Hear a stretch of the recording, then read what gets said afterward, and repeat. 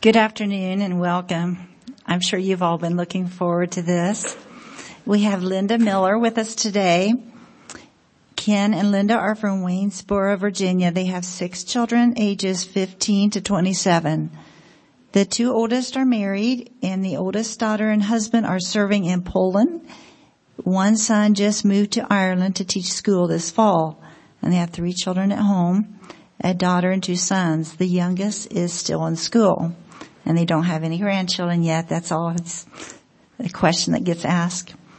And perhaps what most of you would know Ken and Linda for is Ken served 2 years in prison. He was released in March of this year, and his charge was aiding in international parental kidnapping in relation to the Lisa Miller child custody case. Lisa fled the country with her daughter since her former lesbian partner was seeking custody. And I think you're probably all familiar with that. So, Linda, if you want to come forward.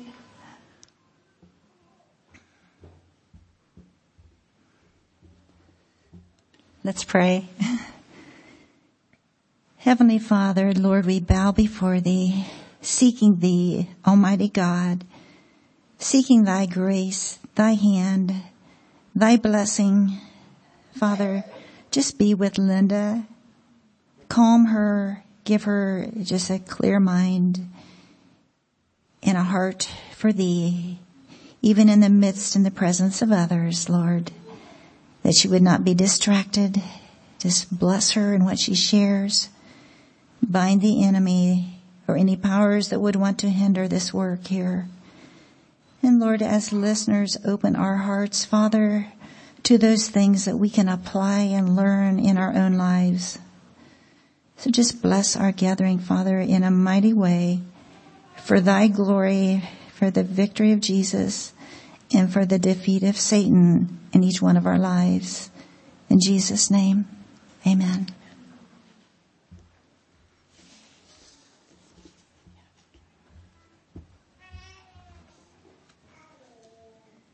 Well, it is good to be together at this place today with all of you dear sisters. I feel indebted to so many of you for your prayers and support during the time when my husband was away for 2 years. And it's really only by God's grace that we are what we are. As difficult as that time may have been, it's amazing how God uses those times to perfect us personally and to be a witness and to bring Him glory. It's not about us. It's just such a good reminder. It's all about Him. No matter what happens to us, it's about Him. It's exciting to be together and think about relationships. We all have relationships. Or do we? I actually read about a man who lived by himself in the woods in Maine, and he had contact with one person in 27 years. And I would think that's definitely the exception, because we as women tend to be relational. We enjoy being with people, at least for the most part. So we're interested in relationships. And I think your presence here would say that. You're interested in learning about relationships. We like the close, meaningful, life-giving interaction with others. And God made us for relationships. Since we live in a sinful world of brokenness and conflict and chaos, we just yearn for that close peacefulness that comes when we can relate together with those around us. But we need to realize that authentic relationships begin with a close relationship with God as we walk with Him in truth and love. Interestingly, there are lots of books written about relationships. And in my studies, I narrowed it down to taking a lot of thoughts from John Copeland's book, Getting Along with People God's Way. I would highly recommend that. It's an excellent study of interpersonal relationships.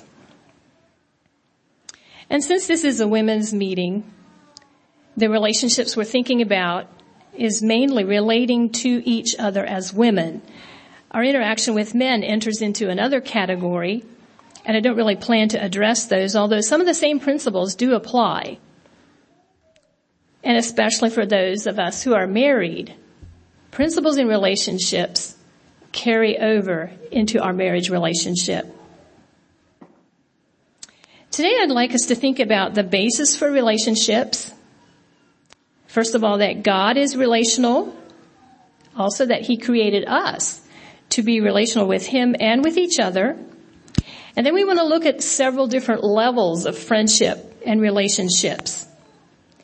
Also what it means to be authentic, as our title is, Authentic Relationships. What does that mean and how does it look? And then how do we wisely relate to each other? Our key verse today I chose to draw from 1 John 1:7. The Apostle John says, "But if we walk in the light, as He is in the light, we have fellowship one with another, and the blood of Jesus Christ, His Son, cleanses us from all sin." That's the kind of fellowship, the authentic relationship we yearn for. And God wants us to have that kind of relationship with Him and with each other. This verse also talks about walking in the light, which means we need to be open and humble. So first off, let's think about God as a relational God. How do we know that God really enjoys relationships? Well, in reading through the scripture, we realize that even in the beginning, God communed with Adam and Eve in the Garden of Eden. And all through the Bible, we have instances where God was walking with people and people were seeking Him. We have Noah, who walked with God. We have Enoch, who walked with God. And remember, Abraham was called the friend of God. Wouldn't that be nice to be said of us? To be the friend of God. And of Moses, it was said that the Lord spoke with him as a man speaks to his friend. Other people in the Old Testament, the judges, kings, and prophets, there were some who walked with God, such as Samuel, David, Elijah, Isaiah, and Daniel. All of them walked with God and heard from God. They had a relationship with Him. And then in the New Testament, we have Jesus coming. And remember that one of the names that was given to Jesus at His birth was Emmanuel, which means God with us. Another instance where God is telling us, I want to have a relationship with you. And we know that in the end, God will have His way. He will be with His people. Revelation 21:3 says, "Behold, the tabernacle of God is with men, and He will dwell with them. And they shall be His people, and God Himself shall be with them and be their God." That's something we can look forward to as we, in our journey, walk with God. So we see that God wants a relationship with each one of us, but He does not force Himself on us. It's up to us to choose. Will we seek Him, or will we turn our back and walk away from Him? The next point, that God created us for relationship. He made us in His image. He made us to be relational, just like He wants to have a relationship with us. And you know, our relationship with God is going to be foundational in how we relate to one another and have loving, committed relationships. From God and from relating to God, we learn about walking in truth and love. And He shows us how we relate to each other in truth and love. Therefore, authentic, enduring human relationships grow out of our relationship with God. There's a certain level where people that are not following God can have relationships, but we know those tend to be selfish. What can I get from it? A relationship with God will give us the basis and foundation then to relate to each other in love, the way God relates to us. And we know that God's heart for His people is for there to be a committed relationship, just like we have between God the Father and Jesus, a close relationship. This kind of commitment is bonding, loving, knowing, sharing, caring, and life-giving. This is God's desire for his body, the church, that we relate to each other in truth and love. In the body of Christ, we are admonished to one another. There are so many one another's that he tells us to practice. The most common one is love one another.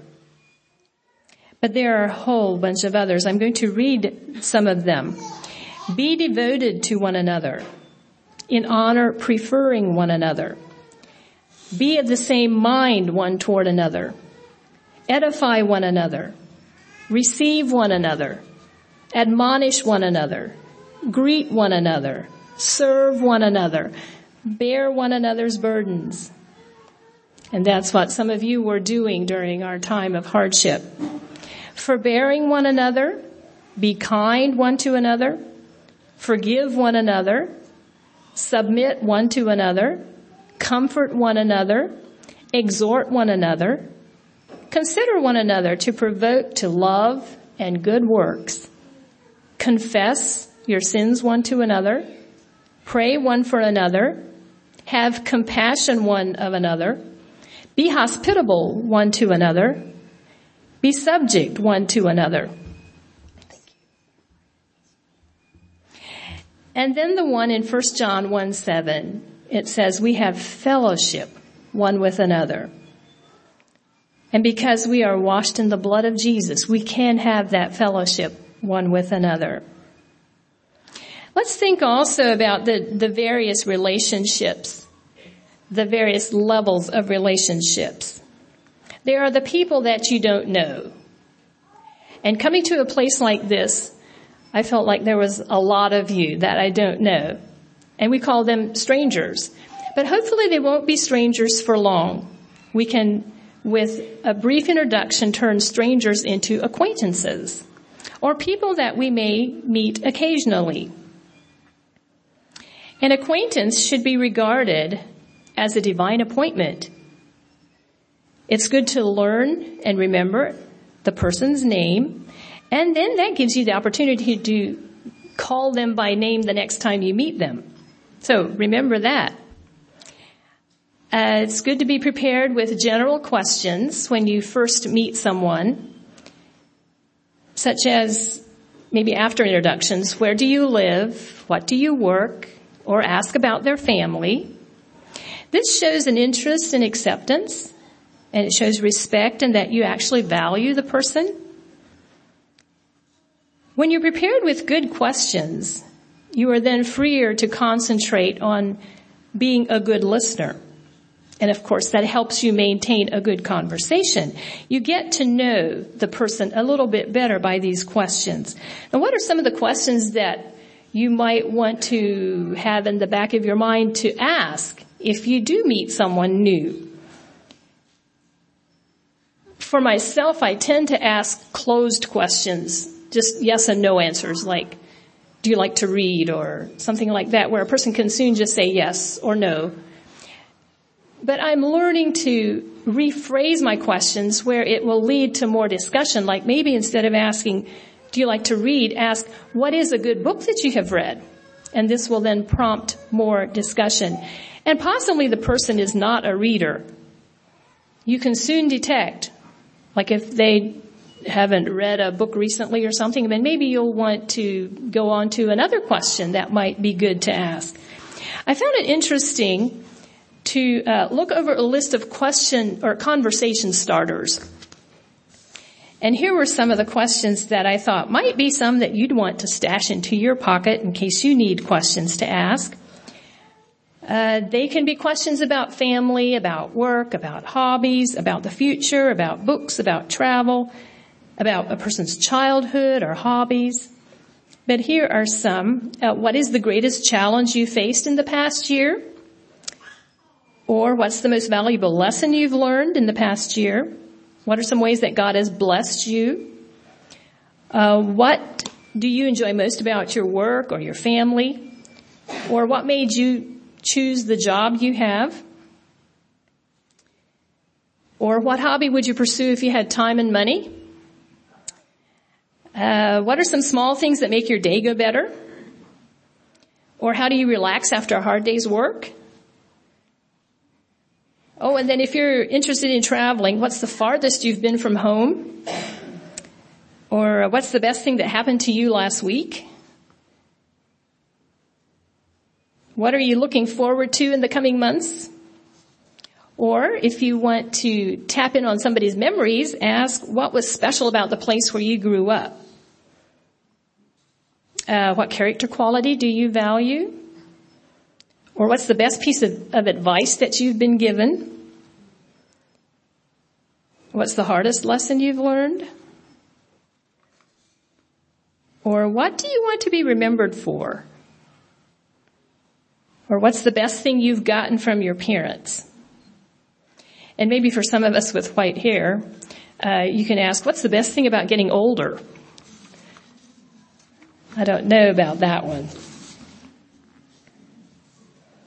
But that would give you an idea of some things to think about and how you can engage in conversation. And what this does, it opens up the door for you to hear somebody's story. And it might inspire you to ask more questions that will get more of their story told. And that's the whole point, that we learn from each other. God intends for our relationships to be that.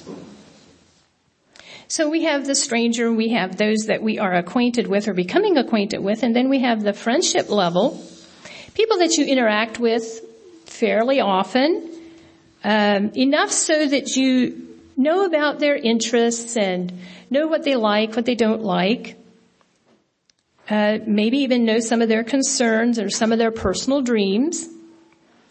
And you know that a good friendship will build godly character in both of your lives. It's not just what you can get out of it, but it's a mutual kind of sharing. And then in these friendships, sometimes there's an openness to where you can share some of your own struggles. And if trust is built, that is a prime way to learn from each other and to interact. It's so important to be a trustworthy friend. You need to learn about their hopes and goals in life and show an interest and concern. And sometimes there are times when it's good to pray together. And then the last level is the level of fellowship or close, intimate friendship. This reflects a oneness in spirit where you have same life goals. It's good to feel responsible for each other. And on this level, we feel open enough to point out areas of need and maybe even sin in the other person's life. And of course, that means we reciprocally need to be open as well.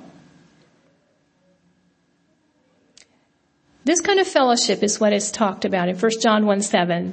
We walk in the light with each other. It's a commitment to invest in one another's lives with the goal of helping each other mature in godly character. It's at this level of fellowship that friends often need to take the freedom to correct one another and point out our blind spots. And you know, if you have a loyal, faithful friend, it's easier to hear that from a person that you can truly trust. And in this way, you can encourage one another to spiritual maturity. It takes courage to be in those close relationships, but you know, that's where we thrive. That's where we grow.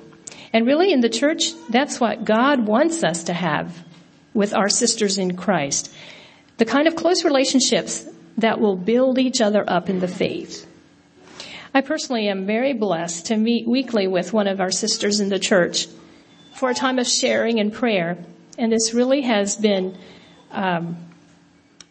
just a wonderful encouragement and blessing to have that kind of support and platform where things that concern me can be brought and we can pray about them. So you may be thinking, well, am I supposed to have these kind of close relationships with everybody I meet? Or how do I decide to have just an acquaintance relationship or just a friendship or a fellowship type of relationship? Well, I think it's good to think about Jesus. He gave us a good example of interacting with all classes of people. And if you recall, he had interaction with the rich young ruler, with the scribes and the Pharisees, with the poor and the needy and the sick and the beggars. He spoke to crowds. He spoke one-on-one, like he did with Nicodemus, who came to him by night with his questions. And then we think about Jesus' personal friends. Remember, he was good friends with Mary and Martha and Lazarus, where sometimes he'd just come into their home and just be there and interact with them. Jesus also took time for the children. We also remember Jesus had 12 disciples that he was training. But even of those 12, he had 3 that were specifically close to him. So even in Jesus' life, we see that he had various levels of relationships. And I think that can give us a bit of a guide as to how much he really wants us to invest in people's lives, what level of relationship he'd like us to have. Let's go on then and think about what it means to be authentic. Authentic would mean real, true, genuine, something that's dependable and trustworthy. It's not fake or false or pretentious or hypocritical. It's the real thing. And in Christian fellowship, we should experience authenticity, not the superficial surface level chit-chat, but genuine heart-to-heart sharing. And I think that's really God's desire for us. Sometimes we need to open up conversations maybe by talking about the weather or our children, but if we are desiring close fellowship, we won't linger there long before we talk about things that are really important. Some characteristics that need to accompany authenticity, and I think I've mentioned this before, to be open and honest. Authentic fellowship occurs when we are honest about who we are and what is happening in our lives. We're open about our hurts, our failures, our doubts and fears, and we're willing to ask for help and prayer. In order to build meaningful relationships, we need to be honest, even if it's hard. And of course, in this kind of a situation, when we are honest with, say, 1 or 2 people, it's not something that we're broadcasting to the world. If your friends are trustworthy, then it can stay within your circle. Too often, we're afraid, and we put up this mask. I'm fine. Everything's rosy, How are you? Oh, I'm fine. You'll be having the worst day, and you still say you're fine?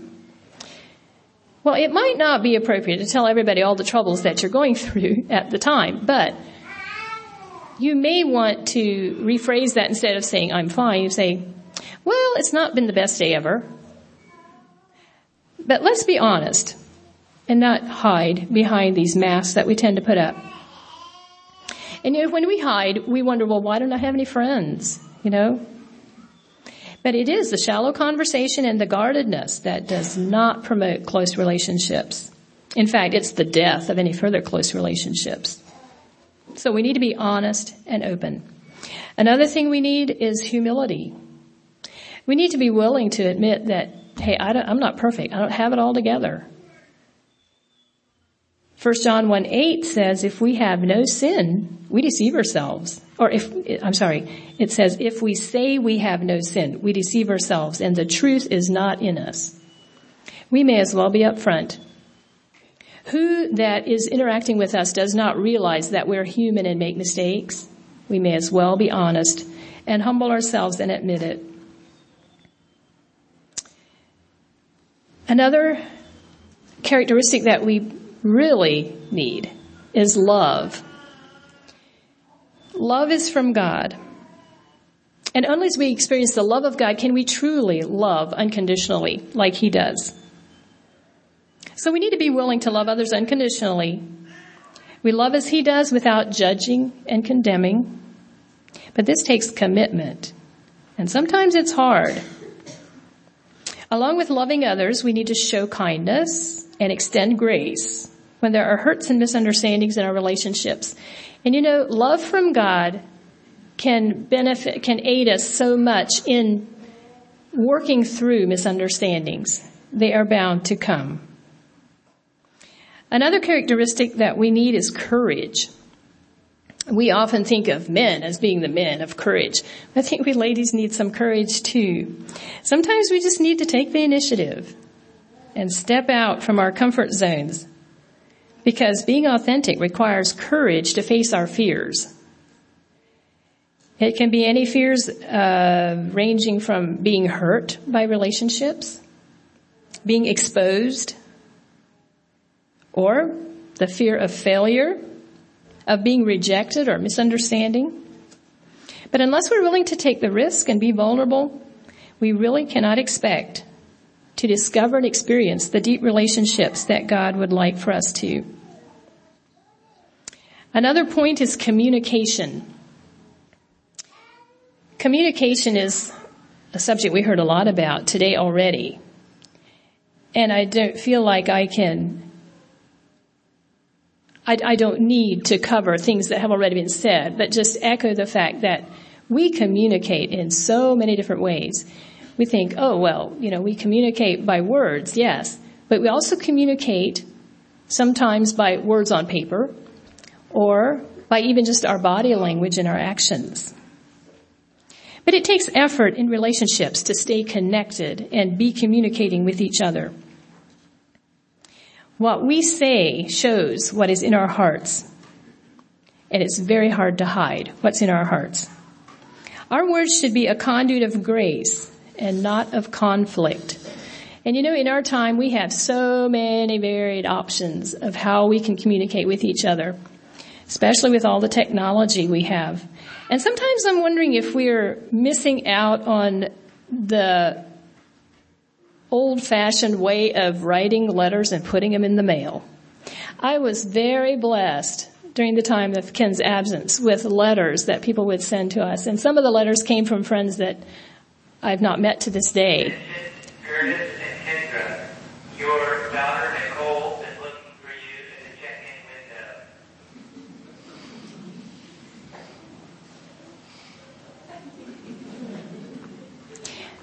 But to receive a letter in the mail was such a blessing. And of course, sending mail and receiving mail was one of the ways that Ken and I kept in touch. So that was always a highlight as well. I'm just wondering, how many of you remember the last time that you wrote a letter and mailed it? Ah, that's good. I'm glad. Hopefully we can keep that up and teach our children how to write letters and mail them. Ken was so blessed to receive in prison notes from little children, pictures they had drawn, or notes that they wrote, and I think he saved them all. So, talking about communicating, I find it difficult to know how to do long-distance relationships and stay in touch, especially now that our children are overseas. Deborah and Matt have been in Poland almost a year, and our son Jonathan just went to Ireland to start teaching school. So I know it's going to take effort for me to stay in touch with them. I do have the capabilities, I think, of picking up the phone and calling, but then there's always the time difference. And there's only certain times of the day that it works. So it's a challenge. But I have a goal to every so often write a letter, put it in the mail so that they can get some mail. And my son asked for recipes. He said, Mom, I need some recipes, because he's batching with another fella. And he said, I know I'm going to have to do some cooking. And he wants this recipe and this recipe. And I thought, you know what? I could get my younger son, who has a smartphone, to take a picture of the recipe and just send it. I decided, no, I think I'm going to put it in the mail for him. So we'll see what he responds to that, because he just went a couple weeks ago. Actually, just last week. So, coming back to the whole idea of communication. Personally, I think the best way to communicate, my favorite way, is face-to-face. When we can sit down and talk. And I thought back over the time when my husband and I were courting, before he was my husband. There were times when we were separated and we needed to write letters and make phone calls. But, nothing beat the times we were able to sit down and talk. So let's not give up that as the best way to get to know someone. And as we heard this morning, the whole way of staying connected with technology, there are so many benefits in that. But let's not do it at the expense of the people right around us. When you are with people, be all there, even if it means turning off your cell phone. When my friend and I meet once a week, that's just been our pattern. We turn off our phones. This is time for us. If somebody has an emergency, I'm sorry, they have to find help elsewhere, or I'll wait till we're done. Make it a priority. And then the last thing I have here that we need in order to be authentic in our relationships, we need the wisdom of God. Wisdom and the fear of God. Proverbs says, the fear of the Lord is the beginning of wisdom. And if we want to walk wisely in our relationships and really be authentic, it's going to take the wisdom of God, and let the Spirit of God direct you in your relationships. I like the definition of the word integrity, being the same person on the inside that we are on the outside. That's how we need to walk in our relationships. So to build deep, authentic relationships, it's going to take work and effort. But it's God's plan for each of us to edify and exhort and encourage one another. And we need to do that so much the more as the day is approaching, when we will no longer have that opportunity. And as I close here, I'd like you to think about, just look around the room. Is there anyone here who knows everybody's name? Anybody? Well, I can't even raise my hand. All right. Each of us has the opportunity to pull out those questions. Take the initiative. All you need to do is step up, smile, reach out your hand and say, I'm Linda Miller. What's your name? Is it that hard? No. So take the challenge. And blessings will be yours. You will grow spiritually and mature through authentic relationships. I have a reading that I'd like to read. It's by Mother Teresa. I was so impressed. It's not about me. It's entitled, Do It Anyway. She writes, people are often unreasonable, illogical, and self-centered. Forgive them anyway. If you are kind, people may accuse you of selfish, ulterior motives. Be kind anyway. If you are successful, you will win some false friends and some true enemies. Succeed anyway. If you are honest and frank, people may cheat you. Be honest and frank anyway. What you spend years building, someone could destroy overnight. Build anyway. If you find serenity and happiness, they may be jealous. But be happy anyway. The good you do today, people will often forget tomorrow. But do good anyway. Give the world the best you have, and it may never be enough. But give the world the best you have anyway. You see, in the final analysis, it's between you and God.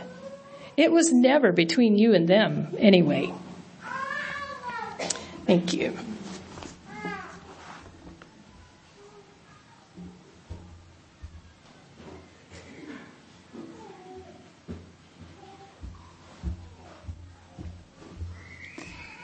Thank you, Linda, for that encouragement and the instruction. I'm sure that authentic relationships is something that we all really long to have. And we heard through, the speakers that technology really doesn't encourage that. It encourages a more shallow relationship that isn't satisfying at all.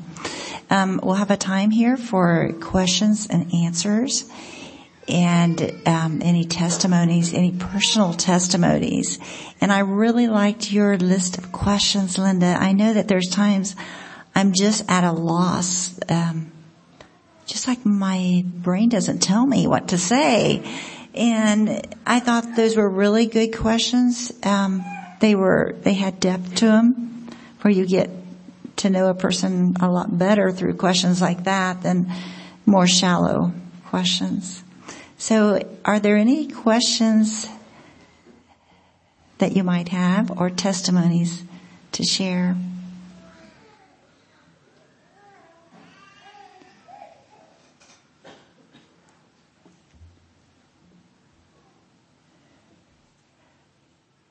I think there's a handheld mic.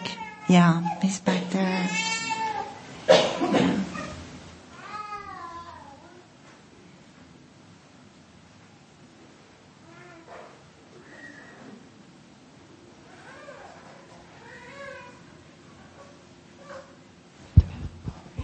I'll give you a little bit of time on this because I should have mentioned it beforehand that we were going to have an opportunity for this. And I'm sure you've been challenged too. Well, I have a question while y'all think about it. Linda, you spoke about following Christ's example about the levels of relationships. And I just wonder if you have any practical advice for determining those levels. I'm in a position in life right now where I have almost more relationships than I know what to do with. And I feel like I could use some advice on, how to excel in the ones that are important and to know which ones are very important.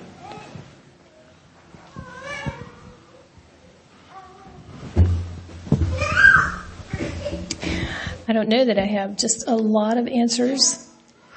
For myself, distance has made a difference. We lived in Ireland for 1.5 years. And 17 years ago, we lived in Kenya for 4 months. I had some really good friends there. But I couldn't keep up with everyone. As much as we left Ireland and we were like, we would never forget to stay in touch with these people. They were so dear to us. But time and distance have a way of just making it really hard to keep a close relationship. And so those relationships, if there's a time when we can meet, it's easy to pick right up. And that's a real blessing. But as far as just in the people that you meet and relate to, I'm sure your situations vary. But one tip that I remember reading about in my studies was when you find that the person you're relating to tends to be a bit closed, obviously you don't push yourself on them. Sometimes that can be a determining factor, as well as if you sense someone that really does need fellowship, consider giving yourself to that person. But if you already are taxed to the max, maybe it would be helpful to find someone who can come alongside. All children 11 to 14. I don't know, is there someone else who would have some input on that? You're going to be switched around. All children 11 to 14 come back to check in and bring your papers.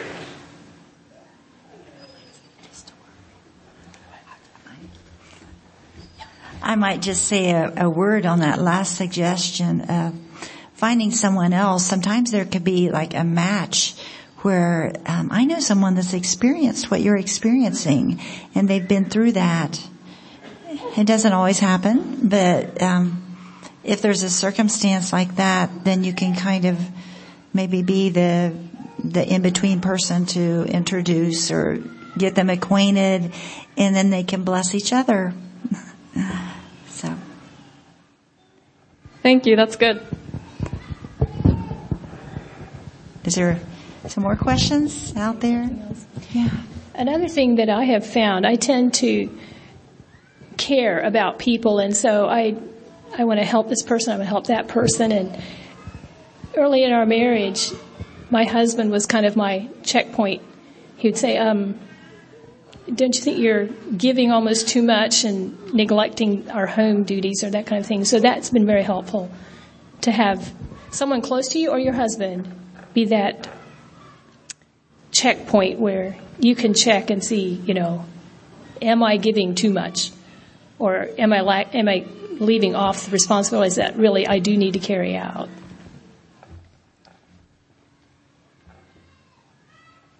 And I appreciated the thought of the closest three that Jesus had, Peter, James, and John, and also the 12. So if you're trying to keep up with more than 12, then you're trying to do more than Jesus did, say even. And of course there are the multitudes too.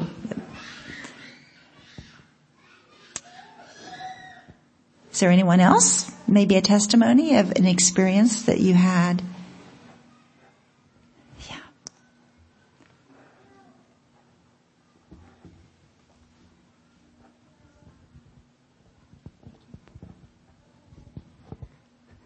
Well, I used to hate meeting new people, and when we were first married, we would get a lot of visitors, and I never knew what to say to them.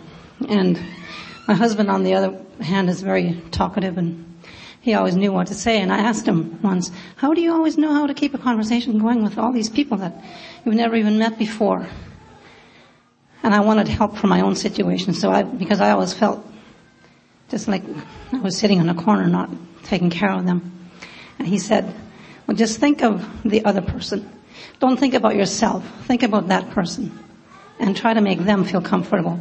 And before you know it, you'll have a conversation going. Thank you. I don't know if I said this, but I'd really like to have that list from Linda. I don't know if it's available, but it just would help me with some of those really good, in-depth, meaningful questions.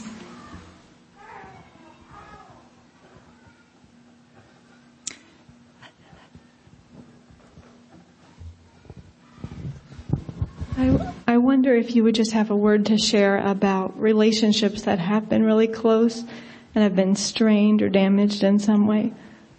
What encouragement you would give, what to do with it.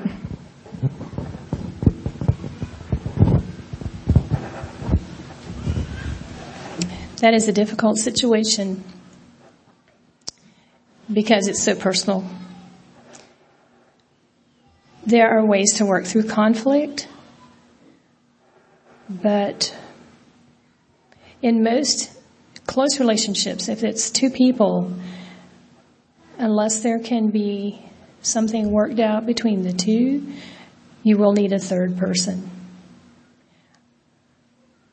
I really don't have a lot to say about that. Is there someone else that would have some input?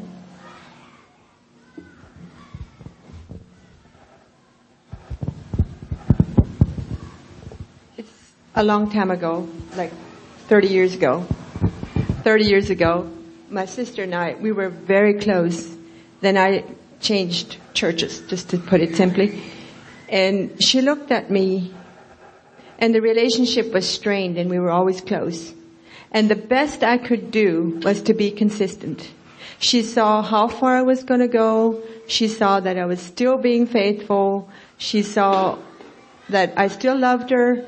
And our relationship now is very good, even though we're separate ways. But just being consistent and showing love and showing care and praying for them, with time, it heals.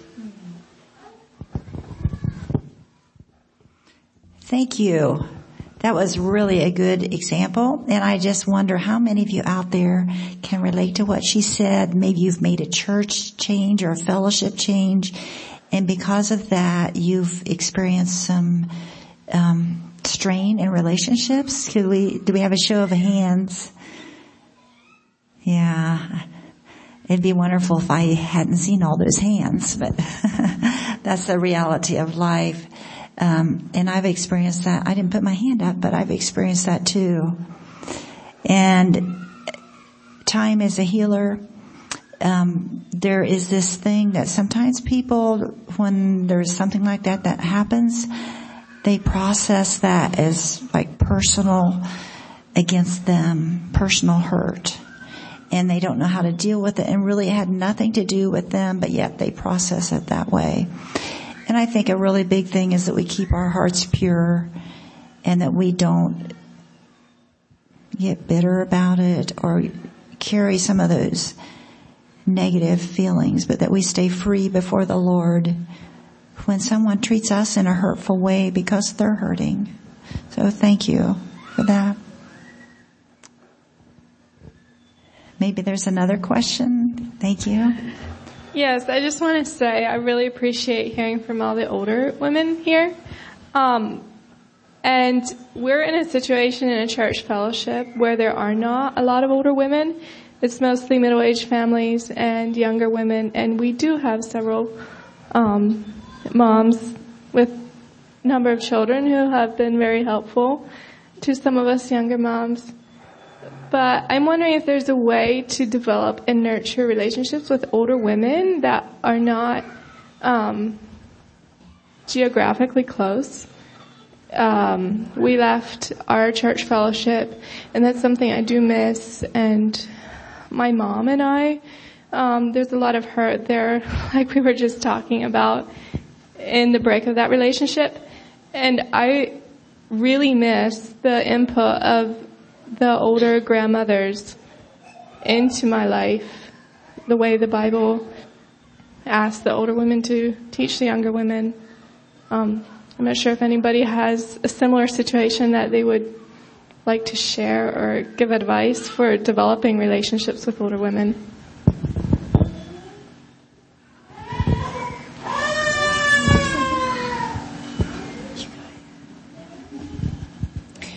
Well, I'm privileged to be in a fellowship where we have even the older generation than my generation.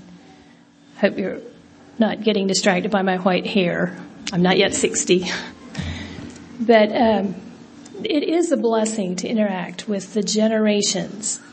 And the Bible does tell us that that the older women are to teach the younger women.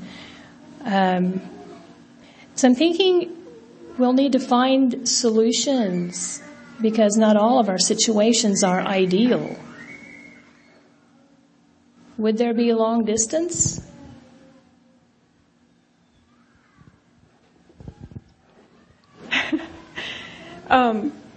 I was just communicating with the sister beside me. At our church, the group is small and there are not older women. I'm one of the older women.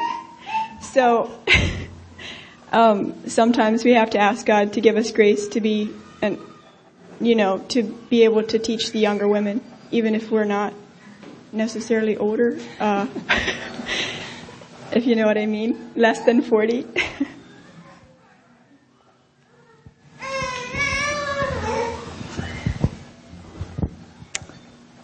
Thank you. And back to your question, I don't know if the church that you're a part of, the group that you're a part of, if you would have like little pockets of fellowship, other fellowship groups that you would see occasionally that you would be like sharing the same fellowship, but just difference in locality. And there would be someone like that. And I don't see where your face is. I'm sorry. I'm looking out there. Oh, there. Yeah. Okay. I see you now. If there's anything like that where you would have opportunity to like cross paths and meet up with others and just even ask an older sister that you feel like you connect with, would she be willing to be a mentor to you? And that it's not ideal with the distance, but that you don't have anyone close, and you would appreciate that. So you can always ask that.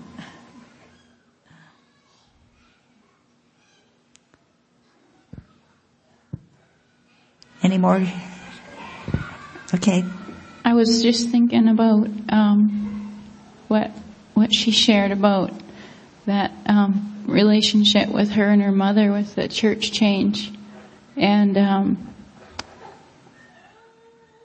I feel like in some ways I can understand what she's saying, I've sensed some of that with my own mother, with recent church change, just sort of that, maybe not an unloving spirit towards me, but maybe like that spirit of fear about where Joe and I are going, and it can kind of create that tension, and I don't really know what to say, but the couple things that do come to my mind is like somehow be mature enough and humble enough to still be her daughter and really, really listen to what she wants to say to you.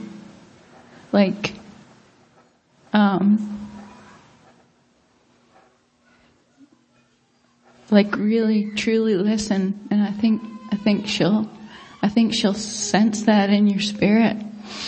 And it seemed like as even though I sensed that tension between Mom and I, as I continued to tell her things about what we were doing, and even though it felt tense, to just keep on doing it, and almost in a sense take the responsibility for the relationship, and not just like decide that I'm going to turn away because I know she doesn't like it, I'm just going to shut up kind of thing. What still that respect and honor and daughtership show to her. And I can say that I think she's starting to understand, or at least understand that in my heart it's absolutely my desire to follow Jesus Christ. And it's actually turning out to be a blessing, and Mom in turn is then they begin to also share again with you as well. But I know sometimes it's really, really, really, really hard.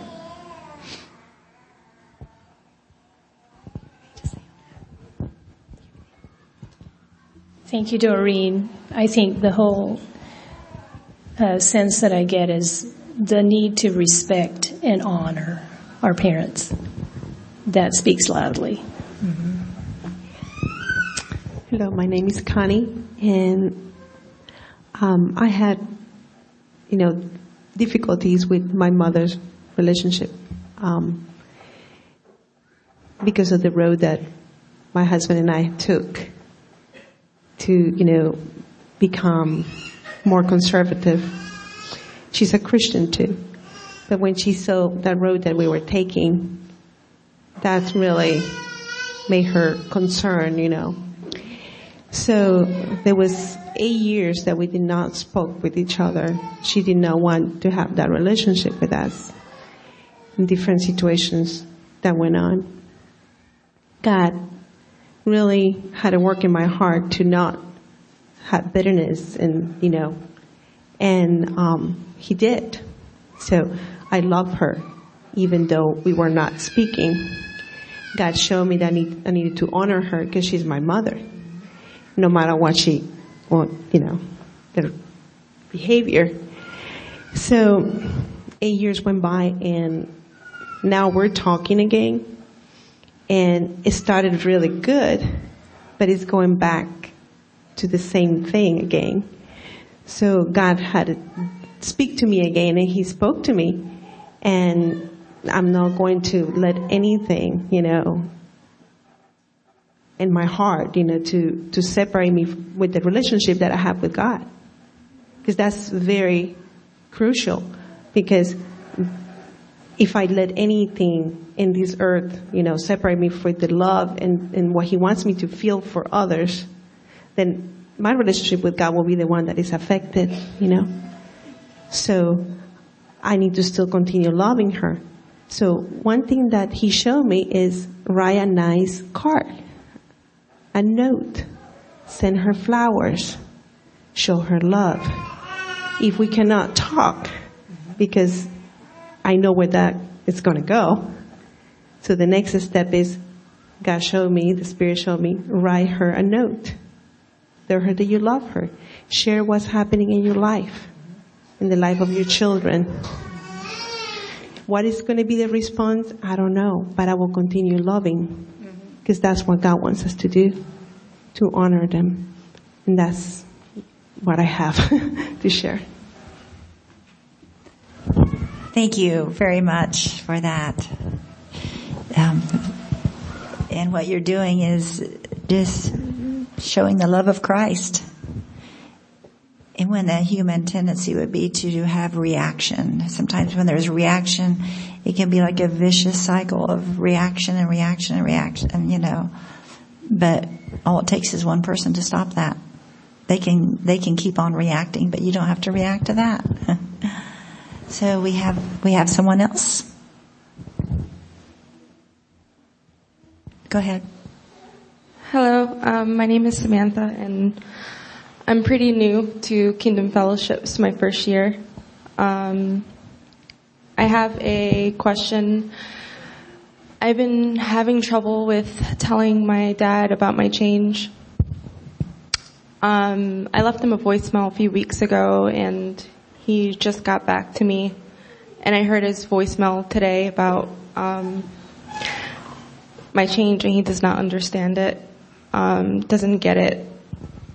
And it's funny that I got his voicemail today out of all days. And it's just been quite a journey for me these past few months, and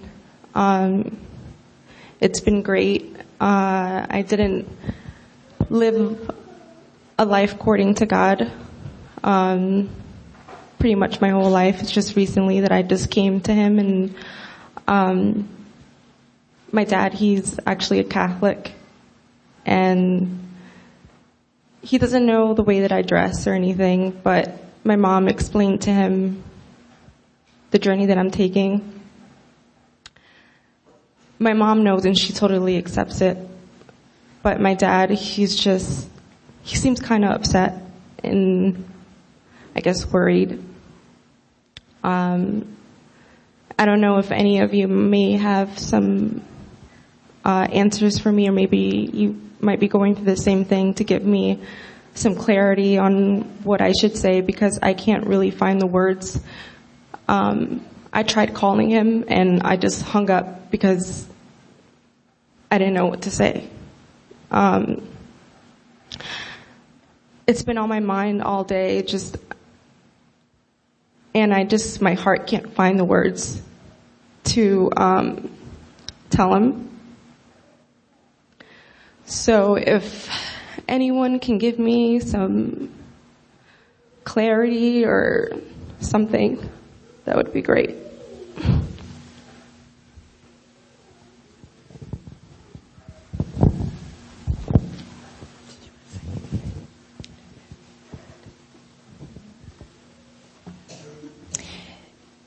Those are hard situations, Samantha, and especially with close relationships like that. Maybe it will take a little bit of time to sense what the Lord would have you say. I don't have anything else to say. It is hard. I want to welcome you. It's your first year here too. I want to say that. We're glad you're here. And it is better if you can separate yourself from your own emotion. And that's really hard to do. And probably it would be helpful if you had someone to pray with you. Just someone that you could really just share, and they would pray with you and help you work through your own emotion with it, so that you could just be just controlled by the Spirit of Christ. And I know that you have that love for Him, and that's why you're hurting, and that's why the emotion's there too. But there's a lot of power in prayer, and someone to walk with you so that you don't have to do this alone, I think would be good. If there's someone here that's, been down that road a few years ago, or if you could reach out to her and make contact, that would be good too. Yeah. Here already. I'll just speak quickly. I did the same thing about maybe 13 years ago, and my parents cried when I told them, especially my dad. He's very emotional. So he cried and cried, why would you do this? It just made no sense to them.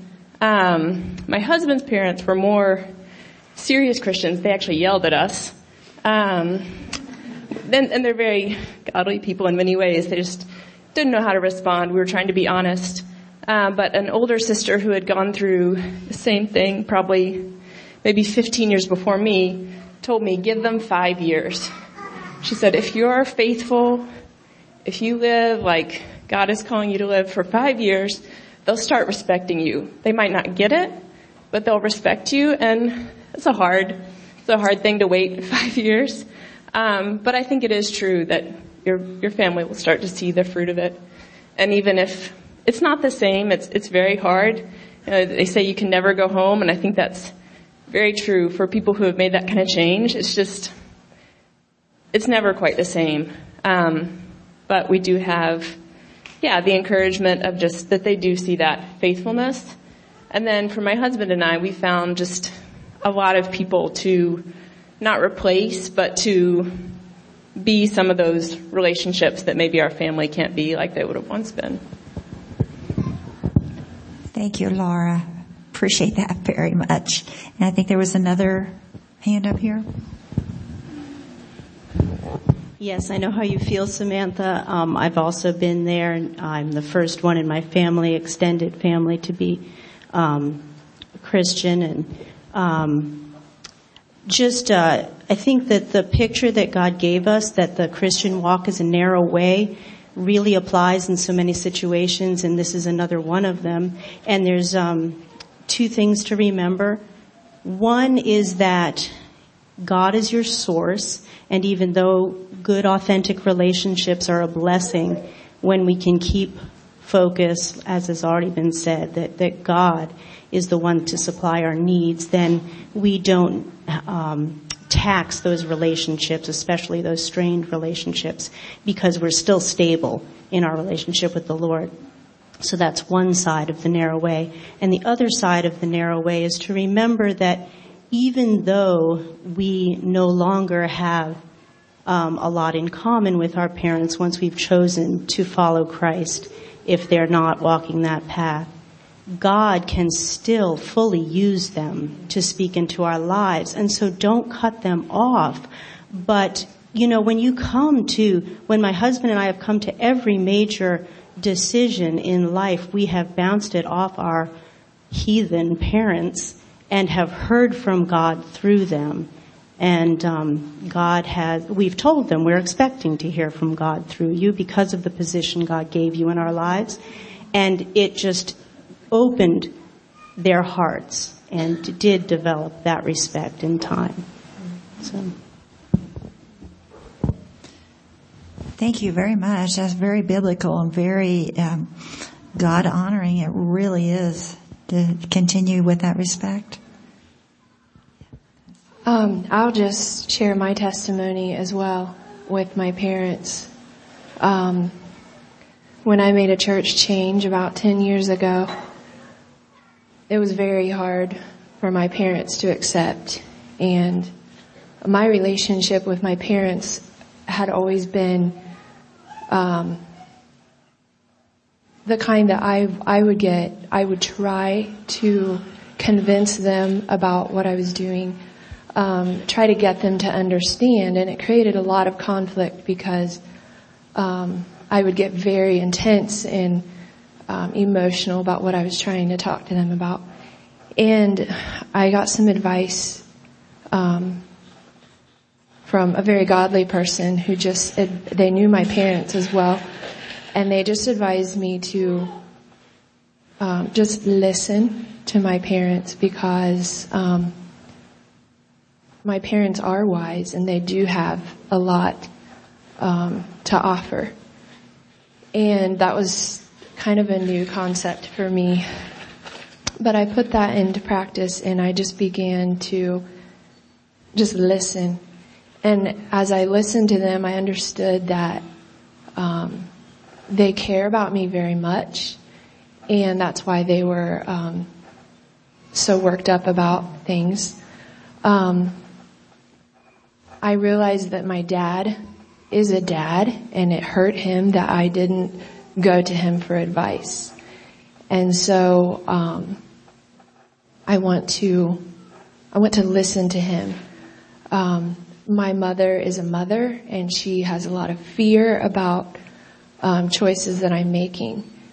And so just understanding that they need to be able to voice their concerns, and they need to know that I am listening to them. And sometimes it was all I could do to keep my mouth shut and not say anything, but it has paid off so much because they have sensed that instead of me trying to convince them about what I'm doing, that I am listening to them and honoring them. And our relationship has grown so much. Somebody mentioned something about being consistent, and they will see and learn to trust God's leading in your life as you're consistent. And as I have honored and respected my parents, I also feel that they're learning to trust me, and they're learning to respect me as well. And I feel very humble about that. But God has just worked amazing things in my relationship with my parents. So I would just encourage anyone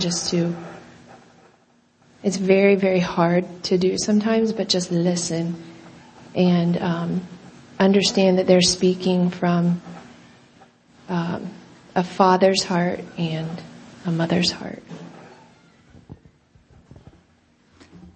Thank you, Emily. I hope this has helped just a little bit, Samantha, to hear some testimonies of others' experiences too. And we have someone else? Yes. David and I left Jehovah's Witnesses almost 42 years ago. And I thought my parents would die, literally, before I told them. They didn't. I was very thankful, but our relationship was deeply affected. There is a total shunning that happens. It's called disfellowshipping within the witnesses. One thing I wanted them to hopefully see in all of this, because we could not talk to them unless it was about the children, severe sickness, illness, or death. At a point, family business was allowed. But they saw our children. It was very, very important for us, and I'm hearing that with so many comments here, to honor, to respect our parents. It was probably the hardest thing I've ever done, because I knew my parents loved me with every fiber of their being. They loved God first. And they thought I was going to be destroyed forever. And through the years, at one point my dad and I were able to talk. It was 8 years after we left. It was briefly at the death of his only sister. And I just brought up a few things on my love for God. And he said, I know, Deborah. I know you love God and Jesus Christ very much. And that meant the world. But I do know that if I had had a disrespectful spirit to them or a critical spirit, that would have been horrible on my part. I left, David left. All we had to hold on to was Jesus Christ. And I knew my parents were trying to do the same thing to the knowledge they had, even though there were lots of errors. So the love, even though I couldn't pour it back out on them very often, keep loving them. I keep hearing that. Respecting them. They gave you life. And knowing that God will work it out in the end. And, I hope in eternity, I'll be seeing them. And we can talk again. Yay! Thank you. Oh, go ahead. Yeah. My name is Irene, and first of all, I want to bless you, Samantha, is that your name? For stepping out and choosing to do what you did. May God reward you for that. I never had a very good relationship with my mom or my dad. And 8 years ago, I ended up moving out through some very difficult circumstances. And our relationship just kind of went cold. And I knew I had hurt them very, very badly. For me, I just appreciate what all was said. I don't think I have a lot of different things to say, although I do want to add that sometimes, for me, it seemed that to separate me from the situation and just remove myself and allow God to work in me and mature me spiritually, that I could enable me to maybe eventually come back to them and listen to them and see them as my parents, as God has put them there, and He put them there for a reason, and they gave me life, like Deborah said, to appreciate that. It took time, and it took a lot of, it takes God's work in your heart to enable you to do that. And sometimes it just helps to just remove yourself from the situation, find godly authority who can give you direction and help you in life. One thing that I have found very, very important and helpful is to make myself accountable to godly authority and not just float, because I just don't think that's good. It's not, God didn't design us to just float on our own. The other thought I had about older women, my heart can say amen to the desire for older women in my life, and I have not. It's just in recent years that I have been experiencing the blessing of that, and I've always had a desire for that. And one thing is, I started praying for older women, and God is just richly blessing me with them. So, another thought I had about your parents is pray for them. It's one thing I started doing, and it makes a whole big difference in my attitude toward them if I start praying for them. So may God bless each one of you for what you shared, and in your journeys, may you remain faithful. Thank you, Irene. There's just been a lot of good, just nuggets of advice here for separating ourselves, and a lot of this just takes the power of Christ. We can't let the man, our own person, rule, or we'll be caught up in our own hurt and all of that, our own emotions. So there's probably a lot more stories out there just waiting to be told today. We are approaching the supper hour, so I will probably cut this off unless someone feels really pressed to share something. I don't want to prevent that from happening.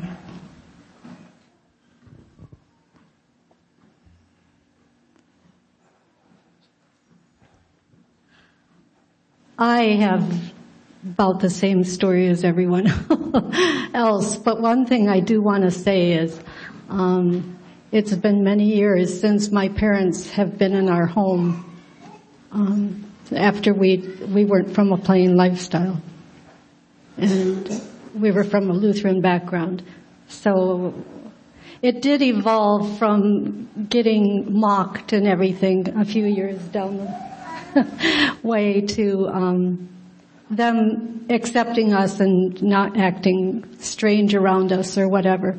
But it was I never had a relationship with them that even beforehand that I could just talk to him or go to him about anything. My mom died when she was little, and she had the wicked stepmother stereotype thing that and trouble growing up. And my dad was an only child and was very quiet. His dad was quiet. He just wasn't the type to open up. So when I totally changed, then that got more difficult. But through the years, I always wished I had an opportunity that I could talk to them, and there never seemed to be an opportunity. And they got in their 80s and 90s, and they were in Wisconsin, and we were in Pennsylvania. And my dad's hearing went, so I could no longer talk to him on the phone because he couldn't hear me. He'd just get frustrated. So I always wished I could go see him again and have an opportunity to talk to him. And then suddenly he was gone, the end of October. 5 months later, my mom was in the hospital, and she was going to come the middle of March or the middle of April and stay with me for 2 weeks, which she had said that she would never ever do again, ever stay with us again. But she was going to come and stay with us for 2 weeks, but she ended up in the hospital. And we went there, and I thought, my sister said she thought she was getting stronger and that she was looking better.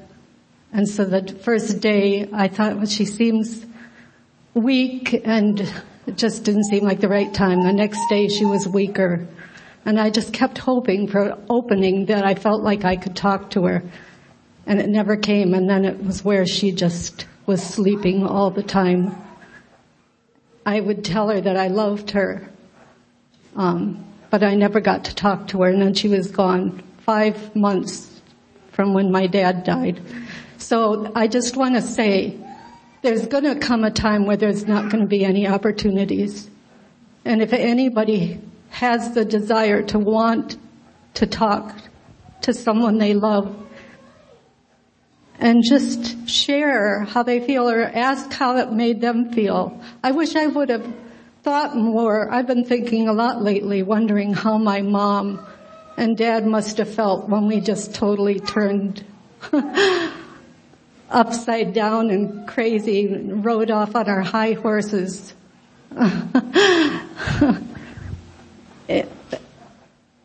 I wish, I had dreams of things I was going to do with my mom, and I was going to have her all to ourselves and no sisters or siblings around to interfere.